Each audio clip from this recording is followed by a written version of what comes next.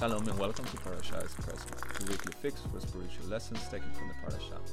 Have your coffee and let's take a look at the weekly Torah reading. This week we'll be looking at Parashat Vayera, which runs from Exodus chapter 6 verse 2 to chapter 9 verse 35. Enjoy it and don't forget to give us your feedback on Facebook, Twitter or via our website.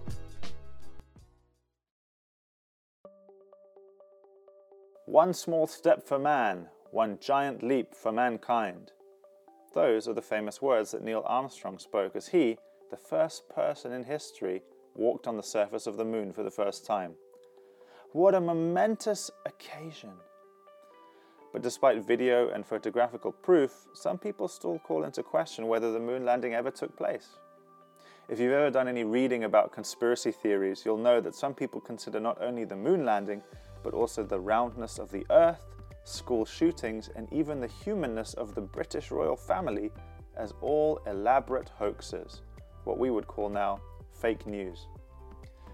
Conspiracy theories bring many established facts into question, but perhaps the question we could throw back at the theorizers is, what would it take for you to believe? We left Moses last week standing before a less than impressed Pharaoh, asking him to let our people go. Pharaoh decides that seeing is believing, and seeing as he hasn't seen anything yet from Moses' God, he declines the request. He even makes life much harder for our people by adding to their already overwhelming workloads. Our people are unimpressed with Moses' and God's efforts thus far and start to complain to him. Poor Moses, maybe he's on course for yet another failure. But then God steps in.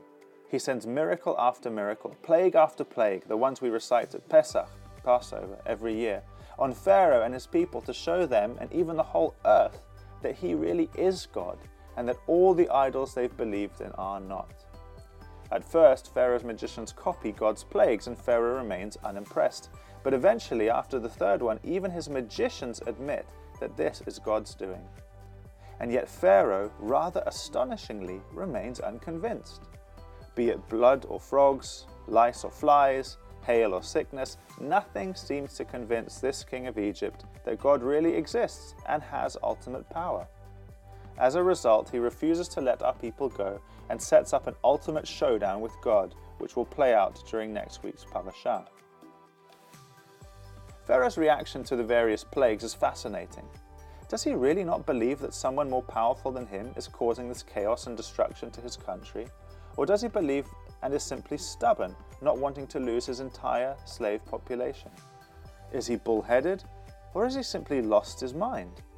Surely by now we would have given in to God's request had we been in his position. Of course, it's very easy to criticize Pharaoh. After all, we know the end of the story. But let's turn the question around, just like we did on the conspiracy theorists earlier. What would it take for us to believe that God exists and is who he says he is? It's a good question to ask, regardless of whether you are a hardened atheist or an open-minded seeker. What would it take for you to believe that there really is a God who loves you and who rescued you from your helpless position through the death and resurrection of the Messiah Yeshua? Would God have to physically appear to you? Or would he have to show you some sign like he did to Pharaoh?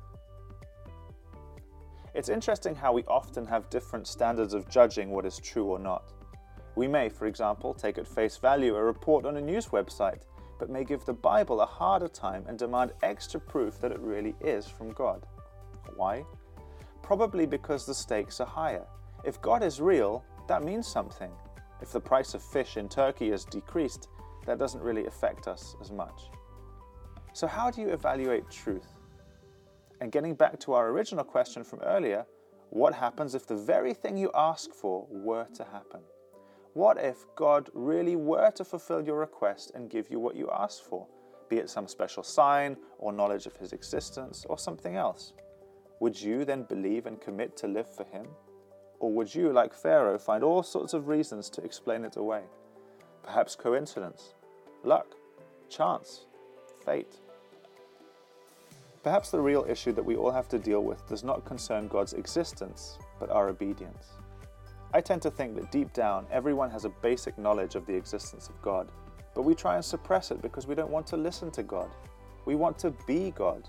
We don't want to listen to a God who tells us what to do, even if it's what's best for us. So we claim that he doesn't exist. And even if we were forced to believe that he does exist, we would, like the Pharaoh, choose not to listen to him. Perhaps the ancient king of Egypt doesn't seem so crazy and unrelatable after all. One giant leap. Despite NASA releasing photos of the moon landing, people still believe it was staged. Despite NASA releasing photos and videos of a round Earth, some still believe we live on a flat planet. These people have ultimately made the decision that no proof is good enough for them. What about us when it comes to God? What will convince us not only of his existence, but of his shaping the course of human history? What would it take to convince you? And remember, if he does give you this proof, would you then choose to follow him? Don't make the same mistake that the Pharaoh made.